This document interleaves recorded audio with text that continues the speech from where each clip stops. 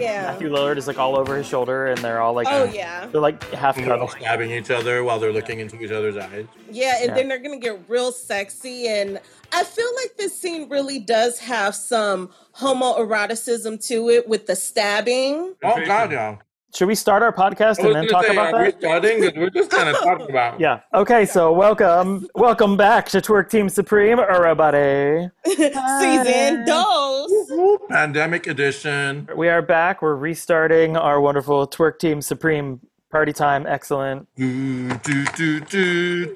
Okay, so we have come back to join the podcast world, and coming back at Halloween, we're doing a nice little review of an old classic. There's classic horror films. It's called Scream. The original classic, maybe? It's a new classic. A new classic? New classic. Yeah.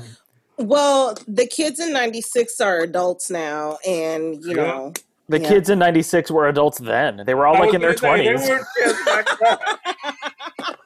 What do you mean they're adults now? They were adults then. I mean like the babies that were born in 96. Yeah. They're all in their 20s now, so yeah. The ones who weren't allowed to watch it when they first came out. Yeah. Yeah, or they were shitting themselves, so they didn't even understand what they were watching. Yeah. Right. I was 16 at the time. This was, guys, okay, wait. So this movie came out in December of 96. Correct. Yeah. I turned 17 in February of 97, so that I was old enough to go see it in the theaters. So this was actually the first horror movie I ever saw in the movie theaters. Oh, wow. Oh. Yeah, this was my first horror movie experience in a theater. Wow, this is like full circle for you. Yeah, and now it's like our first podcast episode of season 2. Yeah, that's like a full circle moment. Bringing it back around. Bloody 17-year-old to like this famous podcaster. I was 14 and I just lost my virginity. That's all. That's it. Oh. That's all I got. Oh. Yeah.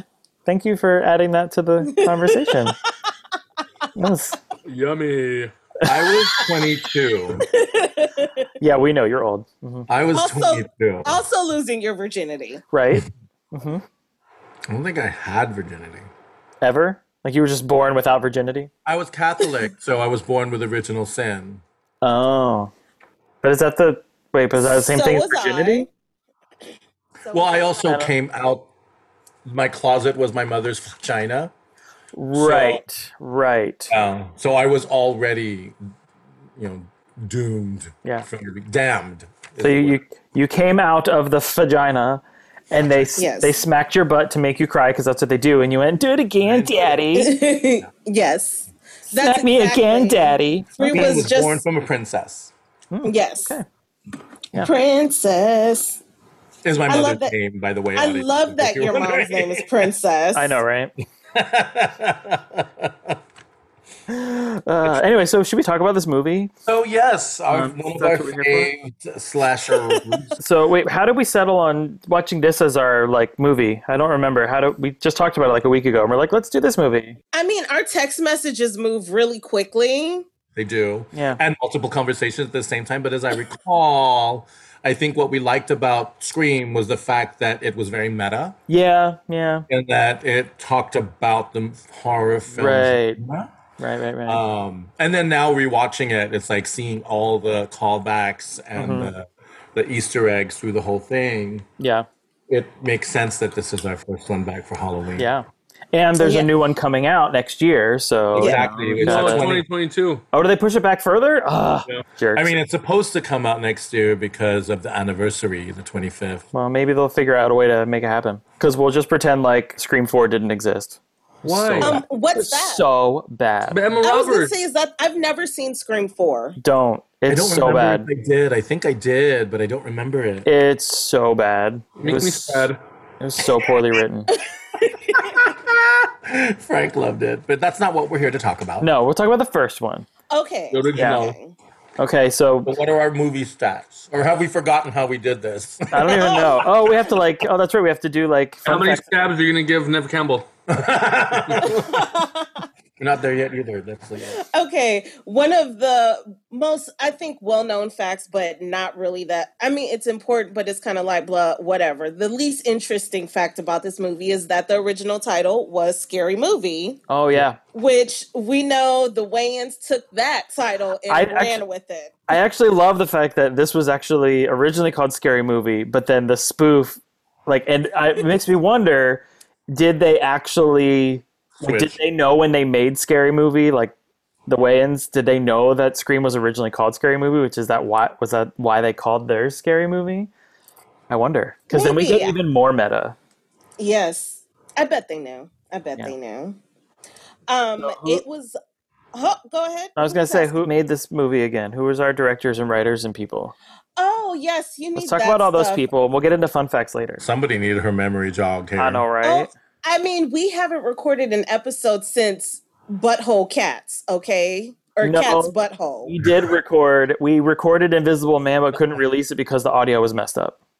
Oh, that's right. I forgot we did that. So that was, I mean, can you salvage that and give like tidbits of the episode that never was? I didn't feel like it would represent us well by not sounding good. But I could go back and finish the edit and just kind of make it sound as good as possible, and we could throw a little disclaimer on the beginning. Yeah. I mean, we can do it first and see how we feel about it, but I think it'll be fine. Okay, so we know this film was released on December 20th of 1996, directed by Wes Craven, written by Kevin Williamson. Yes. Starring, because she got, top billing, our homegirl Drew Barrymore, even though she didn't last long. Well, and they did that on purpose because they wanted to fake people out. Well, also she originally they asked her originally to read for Sydney. Right, and she's like, no, I want to. She said no. She's like, kill me. She didn't want to be the final girl. Yeah. Because she felt it was way too stereotypical, the blonde girl. Right. Yeah. Well, and also I don't see her as like a final girl. Well, and I also don't see her as like a franchise heroine. You know what I mean? No. Like she just doesn't have that. What? Have you seen Charlie's Angels? No, thank God. I have never wasted any hours of my life on Charlie's Angels. My God, it's so good. Anyway. Sad. Anyway. Come on. Okay, we'll just leave that alone. I was going to defend my girl, Lucy Liu. Starring. So there was only one writer? It was only Kevin Williamson? Just Kevin Williamson. Yeah, he wrote. Well, yeah, he scripted the whole thing in 3 days or something. Oh wow. Yeah, he's just from North Carolina. Lots of weird stories. But do you know what inspired him? I don't know. Well, this script was inspired by a real life serial killer based in everyone's favorite state of Florida. Florida. No, really? That's Florida, man. Nice. Yes. Daniel Harold Rawling was later dubbed the Gainesville Ripper. Oh, and right. He was inspired by John Carpenter's 1978 horror classic Halloween, and then perpetrated his crimes based on those, and he would go on to inspire the Scream franchise. Wow, that's so meta. That is right. Yeah. So it makes sense that this film the Gainesville serial killer was inspired by Halloween, and then Kevin Williamson wrote a script inspired by that serial killer, and then referenced Halloween in his film excessively. Wow. Well, that's like mind blown. Oh my God. If this was a YouTube episode, this would be the moment where we showed the mind blow emoji. Right, but it's not. So, but we're not doing YouTube, are we? Yeah. Oh my God. Yeah. Well, any other conversations about the writer director stuff? Anybody want to? Executive produced by the Weinsteins. Yeah. I mean, wow. Can you not throw a turd on a good time? What the fuck? Why do you got to bring it down like that, Frank? You want to talk about a fucking Death Eater right now? Like, Jesus, Frank. Okay, so Kevin Williamson, he's done a lot of things. Yes. But it seems like with his career post-Scream, he did some other films in the 90s because, we had that renaissance of teen thrillers. So he did Teaching Mrs. Tingle, The Faculty, I Know What You Did Last Summer. He was really fucking racking it up. Well, he basically was like 90s teen angst horror was like literally all from him. But it A like man stemmed from North Carolina. right? North Carolina. Who would have thought?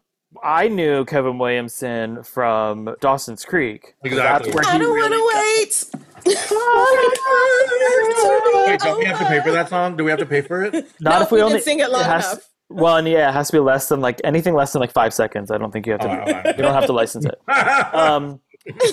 Yeah, no, like because I remember him being like super, like he like totally blew the world up with Dawson's Creek. And like 'cause everybody was like, teenagers don't talk like that, and he goes, I don't give a shit. I'm gonna make him talk like that anyway. We did. Hashtag Team Pacey. Right. Oh, I was Team Pacey. yeah, 100%. Josh Jackson. Yeah. Okay. But yeah, everybody so then stop when he being like horny. when he started to like do all the horror movies, it was like amazing because I loved Dawson's Creek when it was on, and so we were taking like his aesthetic of Dawson's Creek and then putting it into the horror, like my favorite horror genre of horror movies, and I was just like, oh my god, this is everything. I was 16, I was so excited. He loves writing dark things. He created Stalker. He created The Following. Oh, wow. Do you remember the little CW show that gave us Amber Heard? I believe it was called Hidden Palms, and it was. I didn't know anything about it, and I didn't watch it or anything, but that sounds familiar. Yes, he did Hidden Palms. My all-time problematic fave, The Vampire Diaries. He also did something called Time After Time, but that must have been like Canadian or something because I don't remember that on U.S. television. He did Scream, the TV series, and he has the CBS All Access show Tell Me a Story, and they're actually filming Scream 5 right now. Yes. I knew they were in production, but that's why I was surprised when you guys said it wasn't going to come out until 2022. IMDb. Oh, well, if they finish it IMDb soon Pro. enough, maybe they'll put it out. I don't know. Perhaps. I mean, if we get out of COVID by June. It's never happening. We're permanent. We're in permanent lockdown forever for the rest of our Sunlight, lives. it'll go away. So you want to get into this hot or not before I hit you with some more hot trivia facts? Yes, Yeah. let's hot or not it. Let's hot or not it. Okay, let's take it back to the top with Drew. Yeah. Hot. Yeah. I mean, I would. I mean, I feel like it would be like a total thing at a party, and it's like it's a checklist, but neither of us would take it seriously enough to get butthurt over it. that's a really great way to kind of categorize that. Yeah. Way to say I don't fuck chicks, but this one I'd fuck her. Yeah. Yeah. I mean, I'd hit It would it. be a Look, story we could tell later on and laugh about. But you know what? I guess that's the answer for all of us. None of us sleep with women, but Drew, she's a pass. Yeah. I probably would. I really loved her look too in this film. Like they Yeah. really let her lean into the whole, blonde-haired football player boyfriend, Yeah. aesthetic. Yeah, like the personification of the stereotypical horror first girl. Total Karen. Oh yeah, she would be grown up to be a Karen by this point if she had. If she hadn't got gutted. Drew does the Sunday night movie thing on CBS or whatever. She did like a little like YouTube thing, or maybe it was Oh, a promo for it. a little promo, and it was Yeah. like, what if Casey Becker had grown up? No, I never saw that. Oh, I gotta You just see go that. look it gonna up have on to YouTube look because it up. basically her and like her phone starts going off. I don't want to like tell the whole thing, but her phone starts going off, and it's like the Ghostface killer is texting her, and she just keeps ignoring it. He keeps texting her. It's basically like, what if Casey Becker had left the Ghostface on read? Okay, yeah, I want It's super short too. It's only like 15 or 20 seconds long or something, but it's really entertaining. And I guess it was like a little mini promo for, I guess, this Sunday for them doing. cool. Scream. The promo I saw was her picking up the phone while she was doing the promo. Oh, She's getting called while doing the promo. So Okay, that's so meta. we have to mention him, even though we don't see his face. Would you do Roger Jackson, the voice of Ghostface? The guy who did the Ghostface, the yeah. phone voice, yeah. Just distorted their voices. No, the whole Talk thing was just like part of the plot. That's not like that. They didn't actually do that. Wow, I didn't know they actually had. And where do we actually see him then? You don't. He's never in the movie. Did we actually? No, in Yeah. Oh, I thought you meant like he's like in the background of something. No. You just hear his voice. No, just the voice. So he could be How your Darth sexy Vader. phone sex operator. Well, and Tiff, since we're talking about him, since we don't know what he looks like and we can't do a hot or not, should we hot or not his voice? Yes, I feel like hot. Yes. Yeah, I would. Yeah. Sure. Yeah. Especially for well, maybe that's not A good. I mean, he could some be sort of like bondage. I was gonna say if he could be a dom with that voice. Mm-hmm. Yeah. I mean, if you're like into cartoons and stuff, he's also the voice of the mad scientist on the Powerpuff Girls. So Oh, good to know. you know, there's all kind of kinks out there. Okay, Nev Wild Things Campbell. Yes. I mean, she's hot. Okay. Yeah. But, only because... She was in The Craft. Yeah, because 6 months prior to that... She had just done The Craft, yeah. Yeah. The Craft came out in May of 96. Yeah. She had just finished filming The Craft when they cast her in Scream. So she did those... She filmed those movies back to back. Talk about work. And at the same time, she was still doing Party of Five. I love Party of Five. Yeah. Her and her brothers, not Lacey so much. She's adorable, love her in Mean Girls. Lacey was a little whiny. Yeah, totally. I couldn't. She drove me insane in Party of Five. Oh, I would have slapped her. And I was like, oh, you're so much better in Mean Girl. We have Skeet Ulrich. Yes. Hot. Yes. Okay, so totally not my type as of like what my current type is. But at the time, I was like, he's like one of the hot. I wasn't out at the time. So he was like super, super hot. Yep. Super meth. Right? So now watching it the second time, I'm like, oh, I was into that? Because listen, he was like the poor man's Johnny Depp. Oh, yeah, absolutely. Yes. Absolutely. I did also think he was a little better looking than Johnny Depp in my IMO. Yeah, like at that time, edgier. I know Johnny Depp's supposed to be edgy already, but I felt like he was edgier. But he had that soft face where he was like that bad boy, but you could still take him home. But still a boy next door. Right. Skeet looks greasy as fuck. Like, you're getting chlamydia when you lay down with that one. Yeah, but and I mean that's based on his name alone. And that's kind of his character on Riverdale too. He's like the leader of the motorcycle gang. Oh, I don't watch Riverdale. Yeah, whose son is gay? Oh, okay. And maybe he was secretly. Maybe our boy Billy Loomis. Maybe he was gay. Well, I mean, we're gonna get to that with that whole thing with. Matthew we already started talking about that. We'll come back to it. Yeah, we'll come back to it. But yeah, I totally do. Courtney Cox. Yes, her last name is Cox. No, I know. It was. I felt in the beginning. I felt she was weird for that role, and then I just got accustomed to it with the sequels. But because of the whole hair thing, the very '90s kind of highlight, Colleen Camp, hair thing. It felt weird. So there was zero sexual attraction to her persona. Definitely not in Scream, but I will say in Bruce Springsteen's Dancing in the Dark video. She looked like a little boy. Yes. Yes. No, from Friends with a turkey on her head. There. Stop. We're not even going to go there. No. Okay. Our girl, Wild Rose McGowan. Yeah. I mean, I don't... Yeah. From that era. This era and that era. Yeah. Not... I don't want anytime. He's like anytime, every time, all day.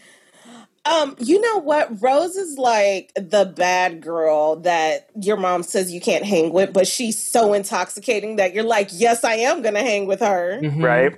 Yeah. Totally. But don't want to do her. David Arquette, I was actually telling him he's like so adorable. Like he had this really precious kind of like, and he was like he was kind of thickish because he wasn't like skinny like Skeet was. Yeah. But he had like a real natural kind of, towny vibe to him. Yeah. So yeah, I was the lovable, goofy. Yeah, and I thought he was hotter than Alexis. Well, Alex back then. I've never really been a big fan of his in general as just like an actor and did he ever do stand up? Am I remembering that wrong? Was he did he try to do stand up at some point or was he just an actor? I don't know. He's always been like a comedic actor, so I was just never really a big fan of his. But I liked him in the Scream movies. I liked his character, but most everything else he was in. What? Doofer. Doofy. He calls him Doofer in the movie. Yeah. Deputy Doofus. Matthew Lillard. Yeah. Yeah. At the time I did, but now again, what Pri was just saying, I look back and I'm like, why did I think they were attractive? Why? And he was such a dick in the movie. It was like, how did I think he was hot back then? But I'm a fan of Matthew Lillard's comedic performances. Yep. Yeah. Yeah. I agree. Talk about making a career out of being a stoner. He is like everything Shaggy. Yeah, Shaggy. He does. Yes. I do like his Shaggy. He's definitely good Shaggy. So after this one, we have one more. So Jamie Kennedy. Yes. No. Yes. No. Okay, Yes. no for Frank. Okay, 2 no's. No. Well, 3 no's, 1 yes. Wow, you said no to Jamie Kennedy? Yeah, like you said no at all? Right? Wow, that was a pause while everyone processed that. The first time. Wow. Good point. Wow.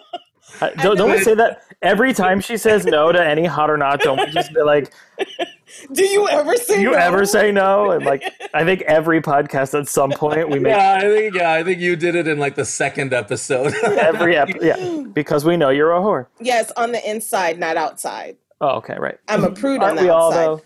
though? Yes, I'm from the Midwest.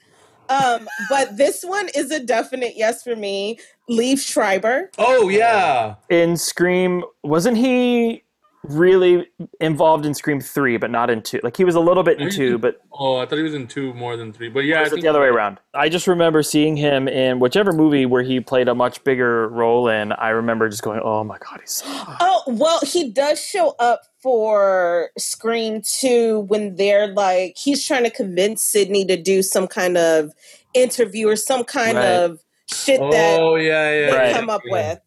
Yeah. But then 3 is where they actually like really get into like use him more of as a character. Where you get the movie within a movie. Right, exactly. Well, and I didn't remember until we just watched the original that like he's literally in the first movie in just that news clip. Like there's that news clip of him and that's it. He has no lines. He is just that little thing and parlayed it into like a career. Well, that was the thing. It's like, I mean, it's not like he was a nobody back then. I mean, he was. I mean, nobody. He wasn't really on the map that much. He was not Ray Donovan. He was not, because that's the Liev that I'm into. I definitely think he got better with age. Oh, yeah. I agree. Like, as an older man, Jesus Christ, that man is sexy. Like, suburban dad, let me give you 3 kids or be your second wife, whatever. That's what I feel when I see him. Well, live your truth, girl. Well, that concludes our. I mean, do we need to talk a minute for about the fact that what the fuck is his character's name? Cotton Weary. What the fuck is that? Like, hey, I was telling Frank, I dated a Cotton. What? Like we went on like. There's like real people actually with the name Cotton. Yes, he was a country boy, but he was a band, and he was. Well, you forgot to star in the movie. Who? Linda Blair. Cameo. Yeah, her. At least she's not puking on anybody in this movie. I was going to mention her, but then I changed my mind because I was like, we see her for like 2 seconds. Yeah, but I still feel like we glossed over Jamie Kennedy too quickly just because I was the only one that liked him. Because he's like my Bill Hader for you guys. Ew. Like he made me laugh.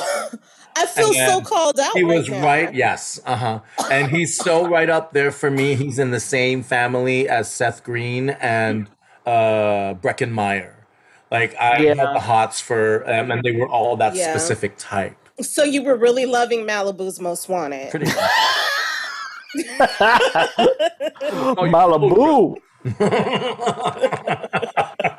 Throwing a macadamia nizza too. Oh my god, Frank.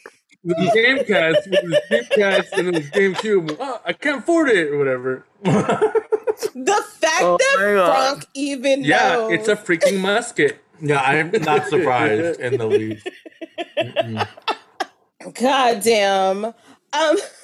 So would you like a couple more fun facts? Do we want to do fun facts, or we just want to like dive in and talk about the film and you can like drop in the fun facts as they're relevant? I just have to say this thing, one thing, because this is interesting to me. There was a bidding war and they this script I know it's a lot of money at the time, but it only sold for $400,000. Oh wow. Wow. Well, what did the second script sell for? I don't want to more than that.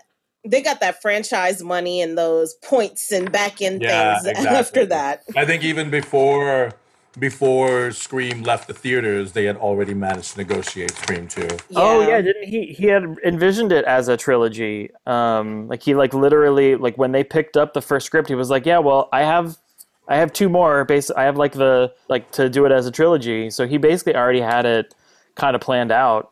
Especially using Jamie Kennedy's role. What's his name? Anyway, the video. Randy. Yeah. Yeah, as even like that the connection, like the through line, yeah. Right, and also be the basis for the entire premise of the franchise. Right. Really super smart.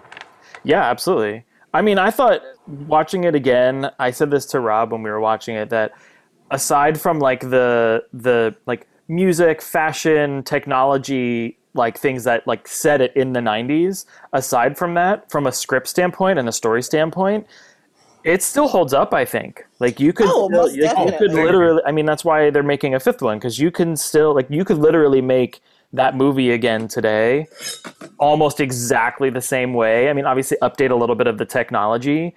But then you can also poke fun at that and reference, this is it's like how they rebooted Halloween or whatever. Right. It's like... It could open with them gutting an influencer live on Instagram.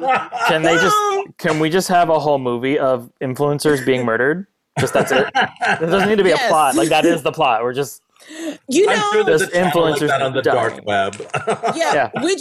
We invite them for an event and it turns into a movie, but they're not aware, so the terror is real. It's soft. Or is it like Hostel? Escape Room? All of it. All combined together. all combined together. The Cabin? The Cabin. In the Woods? Oh, that was such a great horror film. But we got to talk about Scream. Let's talk about Scream. Okay. So who remembers their initial, how did you feel about Scream the first time you saw it? Oh, I was hiding behind my hands. I loved it. It was so refreshing to see something that we're all familiar with presented in a whole new way. It felt like a whole brand new experience. And the thing about it that made it so much more immersive, especially for back in the 90s, was the fact that they included the audience in on the joke. Yeah. In that it didn't pander, but it definitely acknowledged that it's a smarter audience than we used to have. Yeah. And played to that. And that, I think, is part of what really made it so appealing to everybody.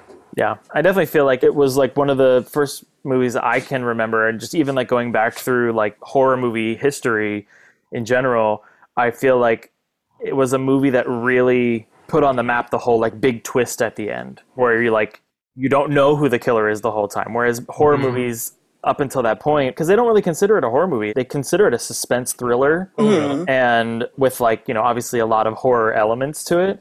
But I feel like prior to Scream coming out, movies that were kind of you didn't really know what was happening, or that had lots of twists and turns, didn't really fit within the horror genre. They were just a whole separate thing. And in my opinion, Scream really put that idea on the map of being able to combine that suspense thriller where you're not really sure who's who and what's going on, and combining that with the horror genre, the slasher genre. Picking the slasher film up an intellectual level. Yeah, and then including the audience on that. Right. I mean, and then Kevin Williamson parlayed it into a career for years of doing I Know What You Did Last Summer and all those other films, where it was all a big part of the movie and of the story was not knowing who the killer was, who's responsible. Whereas most, horror movies and especially horror franchises of Friday the 13th and Halloween and Nightmare on Elm Street, even, going into Hellraiser, and they all have the quintessential evil guy. And Scream has that, but it elevated it into much more, like you just said, a much more intellectual idea. And I think what's cool is as much as they played up the rules, they broke so many of them. Right. While still holding true to some of the real core horror movie rules, right. You never say I'll be right back and all this kind of stuff. But I think for me, as far as horror movies are concerned, I feel like Scream is to the horror genre as The Little Mermaid was to Disney, in that it was a renaissance. I thought you were going to say Jacques Cousteau. Sorry. I mean, I honestly didn't know what movie you were about to pull out, but at the same time, when you said when I heard Little Mermaid, I'm like, you're Jacques Cousteau. tying Scream to The Little Mermaid, and it doesn't surprise me in any way, shape, or form. No, not at all. I love it. I don't know if I'm going to agree with what you're saying, but let me hear out your whole thought. Well, it felt like a renaissance for the horror genre because it was getting to a point where the old horror genre formulas were not working anymore because the audience was smarter. Right. And so Scream marked a whole new rebirth for the horror movie genre, creating a whole new subgenre. And much in that same way that, Little Mermaid revitalized the Disney classic. So that's the reason why I make the connection. Interesting. The first time I saw it, I feel like we were coming into this really kind of golden age of films geared towards teen audiences because we were entering this point where we had shit like Party of Five, Felicity, where they were giving us better content. And Dawson's Creek. Yeah, Dawson's Creek, all of those things. And like the teens weren't treated as, these dumb little things that are just, trying to make out and go to football games all of the time. Right, yeah. And you got to see we were getting a different kind of visual for young women. Usually, like when I would watch Nightmare on Elm Street and shit like that, like those girls would kind of fight back, but they were still very much damsels in distress. Mm-hmm. And when I was watching Scream, even though Tatum was going to be murdered, bitch was throwing beer cans and she's like, bring it on, motherfucker, let's go. Yeah. And well, even really the whole opening with when, She fought back. She kicked him kicked his ass. Mm-hmm. Yeah, like these girls were fighting and it was just such an amazing thing to watch. I really love these films that we got at that time because the characters were treated equal regardless of their gender. They were going to be murdered. They were still going to fight. They were going to try to work together. There was no like, oh, she's just the poor girl that needs some saving. No, they were shooting guns and stabbing too. Well, it definitely shifted the idea. Like there was that paradigm shift from like the final girl wasn't just the girl that lived. She was the heroine. She was like the hero of the story instead of just the one that got away, the one that was able to survive the longest.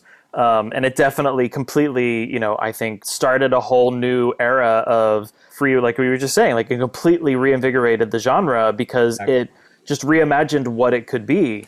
I love the fact that I watched some of the special features on the DVD that we have.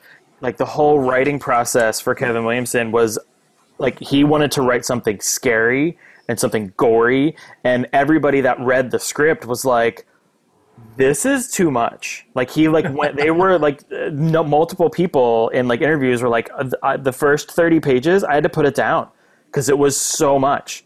And clearly I think in the film itself, especially now looking back at it through a lens of having, 7,000 Saw movies and, like gore porn horror movies. I mean, just all the Rob Zombie stuff, like everything. If you just want to call out Eli Roth, just name my man, okay? Just name my man. But like looking back on it through the lens of all this like super gory horror that we've gotten since, and looking back on it and watching the movie and thinking, how like was it that much gorier than what we saw? Because really watching this film, like the first 30 minutes of the film isn't that gory.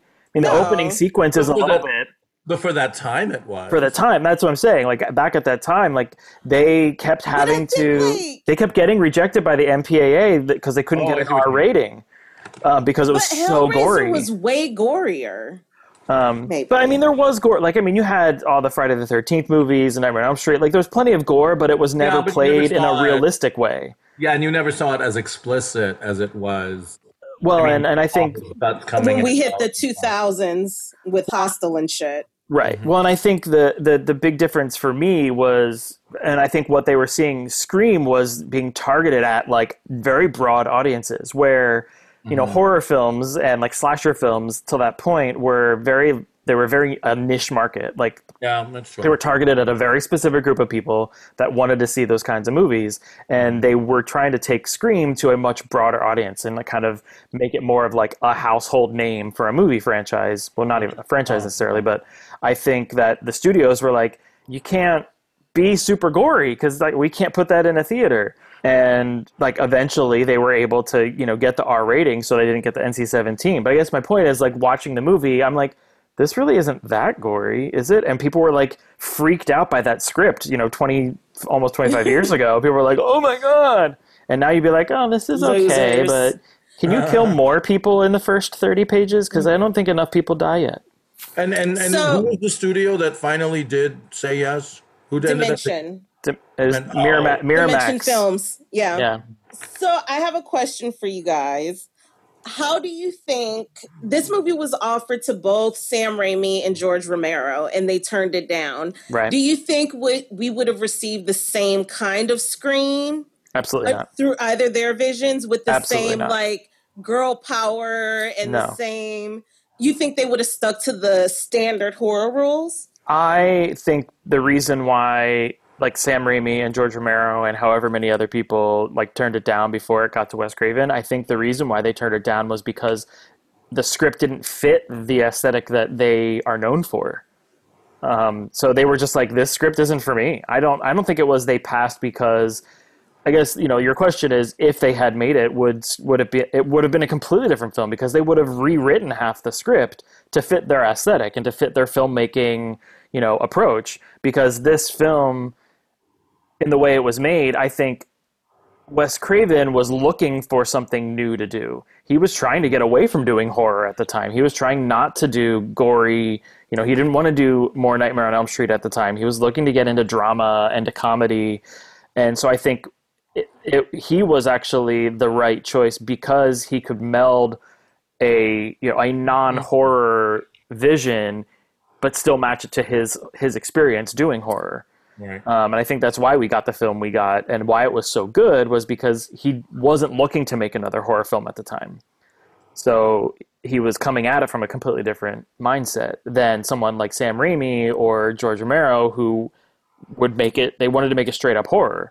And part of the way that they sold the script was, I think I read and either something I read or maybe it was in one of the special features I watched, that basically Wes Craven went to the studio because they were like, this is so gory, this is so over the top, and he was like, think of it like a comedy and then you'll get it. And so then they were all like kind of revisiting like what like the concepts behind the film as from a comedy lens, and they're like, oh, okay, now I get it. And they were that's how the film ended up getting made, because they were pushing more for, like, they were trying to get the people with the veto power to think of it. It's not a slasher film. It's not a horror movie. It's not Friday the 13th. It's not Nightmare on Elm Street. But it's poking fun at that. Right. It's more of a it's paying homage to, but also completely lampooning those movies at the same time. What did you think of the film when you first saw it? I don't know. It was good. Were you a fan right away? How old were you? I was 10. When it came out? Did you see it when you were 10? Yeah, my uncle got it on the pay-per-view.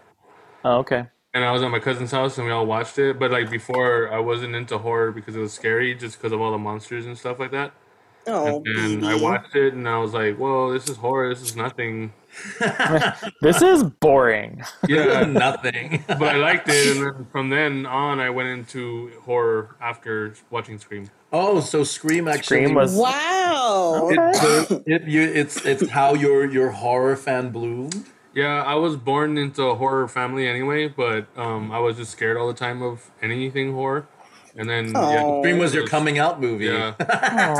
Wow. That's adorable. Friday the 13th was mine. Oh, which, the first one? The first one. Oh. I am that fucking old Frank. Thanks. No, because I didn't know Jason wasn't in the first one, back in the day until like later on. But people say Friday the 13th, you think of Jason, you don't think of just the mom. His mama. Yeah. I really relate to that movie on a parental deep level now. From a parental standpoint. Mama level. Yeah. This film was supposed to take place at Santa Rosa High School, but people were so soft back then. After the administration read that script, they said, hell no, we will not have this kind of pornographic, violent crap filmed at our school. And they had to take it over to another area of California, and it was called Healdsburg, California. And if you watch at the end of the film, in the special thank you section, you'll see no thanks whatsoever to Santa Rosa City School District Governing Board. And that was a special message from Wes Craven. Oh, wow. That's so cool. Yeah. Oh, I love that. I'm going to go back and watch that just for well, I mean, not the whole movie. I can fast forward, but I totally see just skip to the credits. That finger. Yeah. Yeah. Oh, that's cool. Suck it, Santa Rosa. Yeah, fucking Santa Rosa. Boom. Now you're known for nothing. Your nice wines.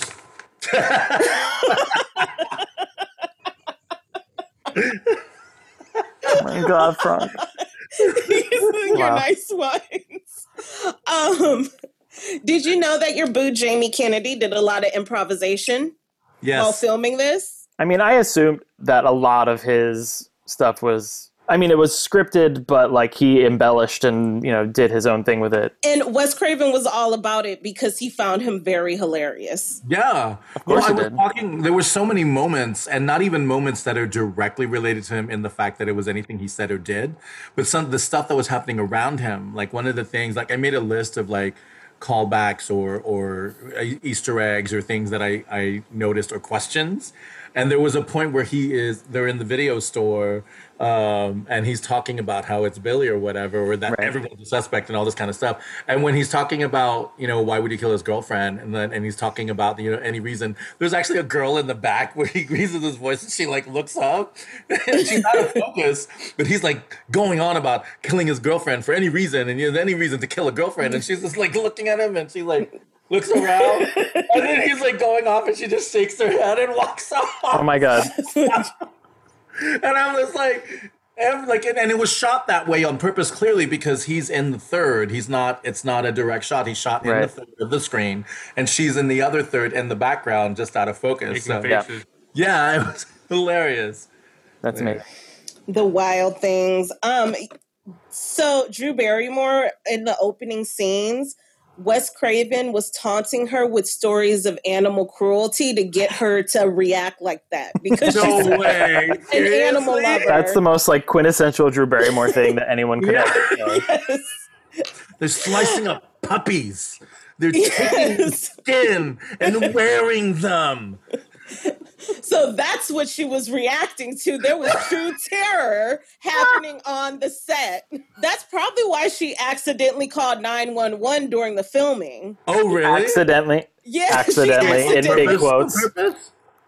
She accidentally called 911 while filming. And she says, and they had a 2011 documentary called Still Screaming, where they say we're in the middle of a take and the phone starts ringing and we're like, what's going on? Why is the phone ringing? And it's the police asking what the hell we're doing and why do we keep calling them? Because she kept calling 911, screaming, hanging up, calling, screaming, hanging up over and over again. But that's big.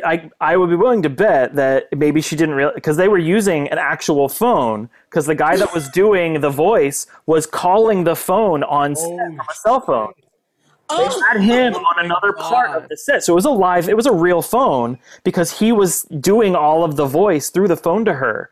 That was part of like what they talked about before they shot the scene, was that she was like, I have to be able to hear his voice to really pull this off. Like, if you really want me to be able to like react, it's not just somebody off camera reading the line. Right. Like, we need to make it legit. So the guy that did the voice was on a cell phone, hidden somewhere else on the set, calling her and that the phone was actually ringing. Like, she was legit answering a real phone and talking to him on the phone. So all of that was like happening in real time. So she probably didn't realize it's a live phone, Drew. You can't keep dialing 911. Like, oh my God. Yeah. Sorry. But oh my God. That's amazing. I didn't know she actually dialed 911. I didn't even know that story, but I knew about that it was a live phone. It was a real phone.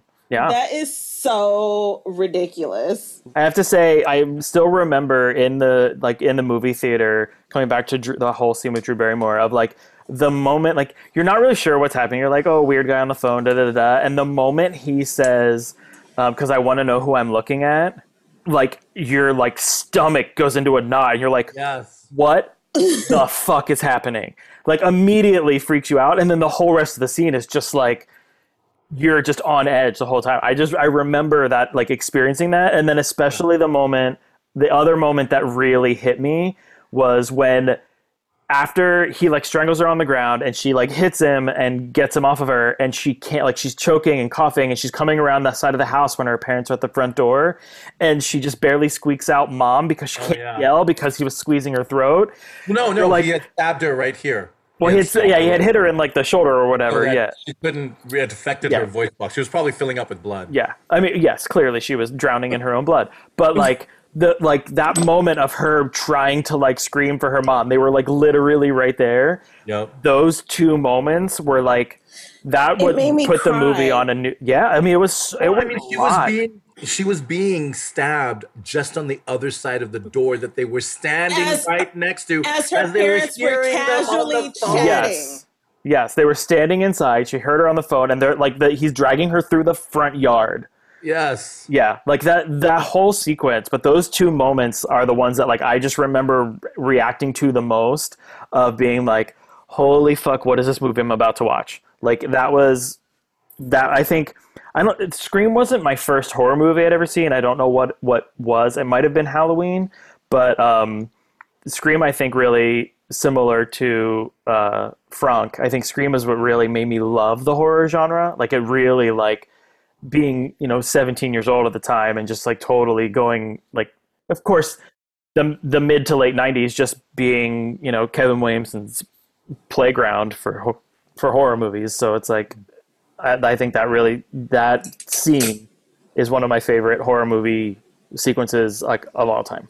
Yeah, I remember thinking right after that scene, it's like you took a breath finally. You're like, this is just the fucking beginning of the movie. Like the movie hasn't technically even started yet. Right. This is like the opposite. Again, another Disney reference. This is like weird. The Lion King did the whole massive pageant of Circle of Life before they even showed the title page. Right. So it was like that's what this was, an entire short horror film before the movie actually started. It was amazing. And it was just kind of like, okay, so this is what we have to prep. Exactly what you were saying. It's like, okay, this is what I'm holy shit, this is what's happening. Okay. Buckle up.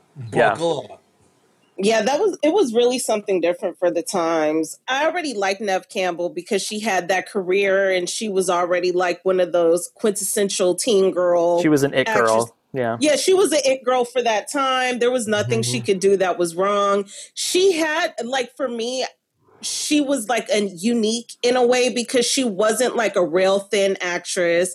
She had a vulnerability to her that really kind of amplified her role in this film. And a strength. Yeah, and a strength. Because she was, if you look at the characters that she played over that time, she easily went back and forth between playing good girls and bad girls. Right. Yeah. And there was no lack of believability in any of that. Well, I think even her bad girl moments where she was being, darker or edgier or, not supposed to be super likable or whatever, she's still likable. She's still she's still able to bring that like that underpinning of like, I feel like she did a great job in a lot of her roles of playing a character who was almost like putting on a certain act of what people expected of her. Like it's making me think of like in The Craft, where you knew that she was like part of this little coven of witches and like she was playing the role, but there was this little like underpinning in the character of like she was still like a good person at heart that kind of just was like wrapped up with what her friends were doing. Right. And I feel like she was always really good at playing that subtle line and walking that line between good and bad and being able to kind of still have some good even in her bad girl moments. Even though she wasn't the first choice, I think she was the correct choice for this role because I can't picture Reese Witherspoon or the number one pick, Molly Ringwald. I know, God, I can't believe that's who. She was the number one. That's who they wanted. It's Kevin Williamson wanted her, right? Yeah, Kevin Williamson wanted Molly Ringwald. Yeah. And she said, I'm 27. No. Right. And then Molly everyone was else they smart. cast was No. like, oh, well, we're only 25, so it's fine. It's okay. 25-year-olds they're seniors in high school. Right. Yeah, that totally works. Same thing. Yeah. One of the things I read when I was kind of like diving into stuff about the film it was funny that David Arquette was actually younger than most of the other cast, but he was playing like a 25-year-old Yes. deputy when the rest of them are in high school, when they were all like a year or two older than he was. Like I think Skeet Ulrich and Matthew Lillard were both like 2 years older than him. Oh my God. Well, even Courtney Cox. Even Courtney Cox is older. Because that is pretty. That's after they're like making $1 million an episode for Friends, right? Right. Yeah. So she was very established at that point. Mm-hmm. But I'm sure that was a fun little change for her. Yeah. Well, she had I watched one of the interviews in the special feature that I watched. She talked about how she like went after doing that role. They weren't going to give it to her. They passed on her, and she kept going back. She was like gunning for it because she had never played a bitch. She's like, I want to play the bitch, and I've never gotten to do it. Nobody ever lets me do it. Let me be the bitch. And they were like, but can you be?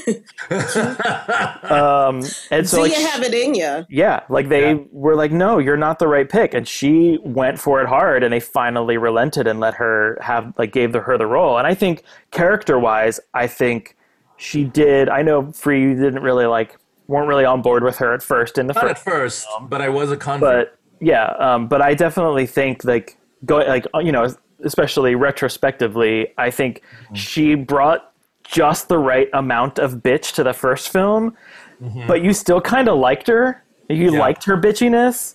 And then especially as they developed, the sequels and her and Dewey's relationship and how it bloomed and gave her a little bit. She was still a total bitch to everybody, but gave her a little more humanity, a little more of a likable side. But I still loved in the first film how you enjoyed all of her bitchiness. Yeah. Well, it came up as scrappy because, she's this tabloid reporter who's trying to be legit with the name of a meteorologist. Right. Right. So, I mean... And she's like, I know you're 50 pounds overweight, but when I say, get the camera, move your fat ass. Move your fat ass. I always felt so bad about how she treated Kenny. Poor Kenny. I know. Justice for Kenny. Right? Justice for Kenny. It was so mean to him. They killed Kenny. Oh, stop it. Stop it. South Park was already out by that time. I wonder if that's why they named him Kenny. I don't know, but I mean, if we're talking about, some of the kills, I think maybe you guys can help me out, but I didn't understand why they killed the principal. I think just because. But maybe somebody had an issue with the Fonz. But there was no motive. They stated there's no motive in the movie. Like, you didn't have to have a motive, sure. But I mean, they still gave us a motive when they told it. We figured out, when they told us who it was and how they did it. There was a motive. Somewhat. I mean, her. I mean, it was displaced, and they probably would have been able to take care of it with some therapy. But seriously, they could have unpacked that and dealt with it. But the fact that he blamed her mom for ruining their home life, right? Well, and that was Billy's reasoning. But Stu's, I think, when Stu was on board, because then he was like, oh well, if we're gonna have this whole plan to kill Sydney, he's like, I want to go after Casey. Like, they dropped that little thing early in the movie about how Casey used to be his girlfriend. Yeah, for Steve, and so that's why he killed Casey and Steve. Sure, and that makes sense too. Yeah, but I think the principal. Maybe you slide the tardy. I think there's a deleted scene somewhere that maybe explained that. Maybe in the men's restroom. I wonder if it had anything to do with the fact that when.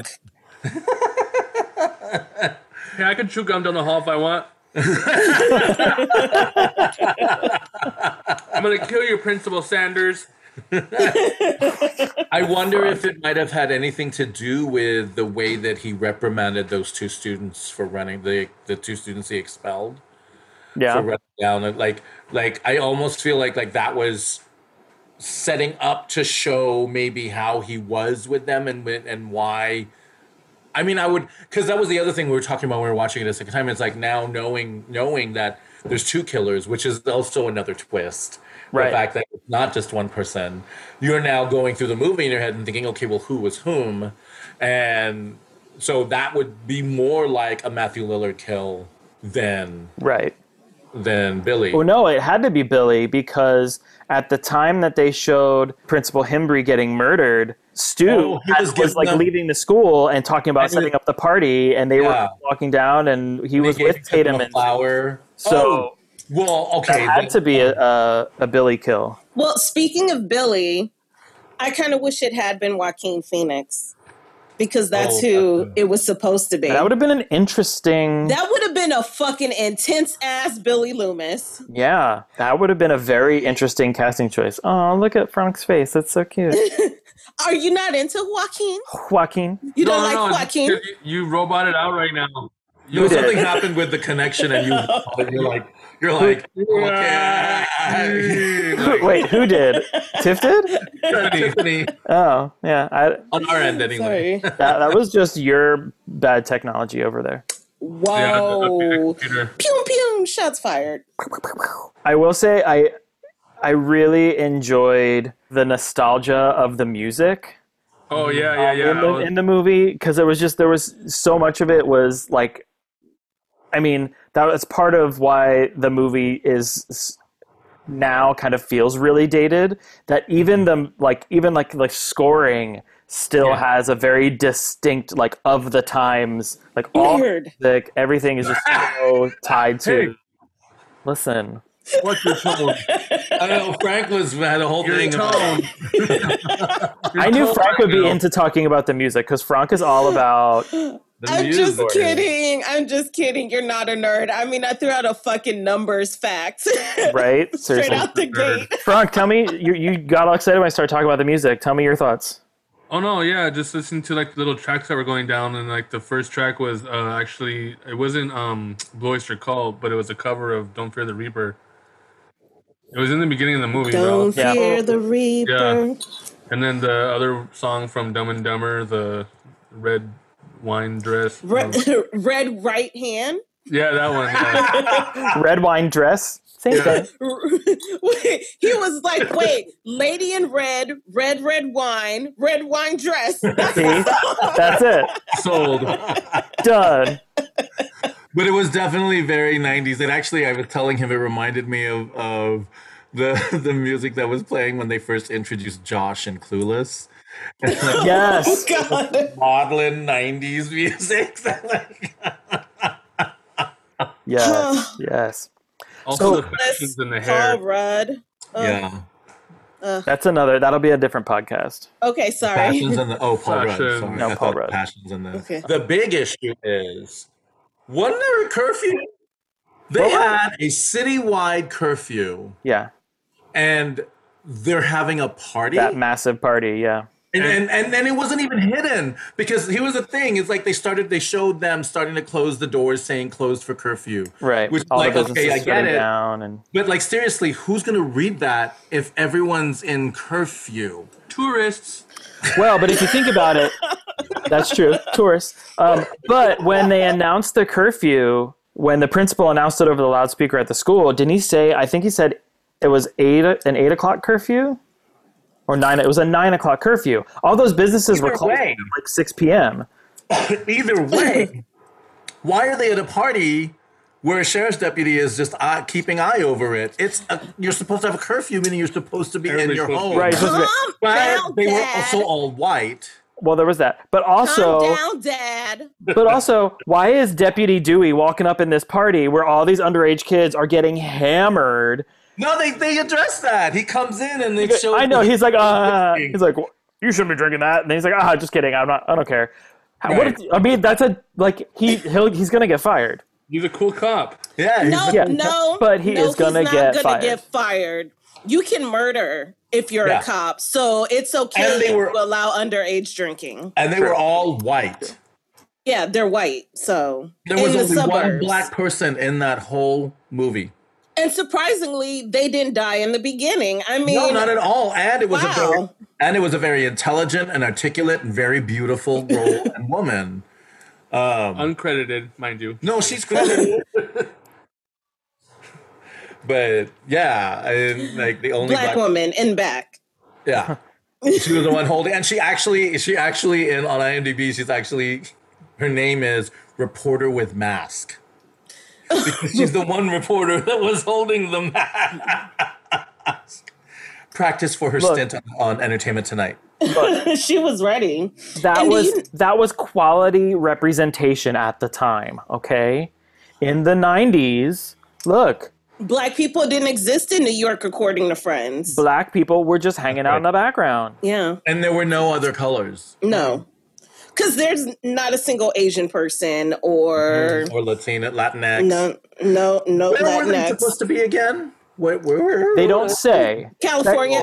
They don't say, but they don't it was say. in California. Well, they don't give it a place intentionally. And I saw some posts on the interwebs that people were saying, well, with the way that they kind of crafted it and just the way that they told the story, that it has a very upstate New York feel. I can see that. Oh, and she. Ooh. Oh, apparently she doesn't agree. Oh. Upstate New York. Nope, don't agree with that. But it doesn't have a town. It doesn't have a location because they wanted it to be like this could happen in any town, any small town. Yeah. Any street USA where when your city calls for a curfew. But all those houses were all like nobody had neighbors for miles. Right. Well, that's it. Well, because they were all rich white kids. We were following a story of rich white kids. I mean, did you see? Okay, Sydney goes home to her house after school on that first day. Her very large home. And she's got that gigantic deck across the back of the house, wraparound porch on the front. Like she was trying to figure out which room she wanted to go talk on the phone in. Like, where am I going to take a nap? Drew Barrymore's house looked like fucking Nigella Lawson's house. Right? It did. I mean, the entire back side of the house was all glass windows. So, like, right? I mean, these were wealthy, rich white kids living in upper class. So this was just basically like a slasher version of the Fyre Festival? Sort of. Wow. Mm-hmm. Only it actually happened and the Fyre Festival didn't. Yeah.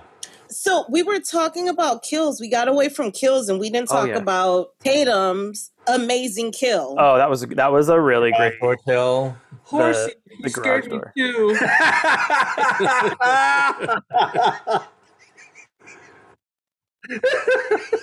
She's the only character that ever mentions Ghostface, and it's the only time he's ever mentioned in the film. Ooh, Mr. Ghostface. And that's when I turn to Frank and I go, kill me, Mr. Ghostface. I like how she goes, what movie is this from? I spit on your garage. I love that line. She was a fun kill. I felt like she gave up too quickly. Like she threw like whatever bottles were there. I'm like, you're in the garage.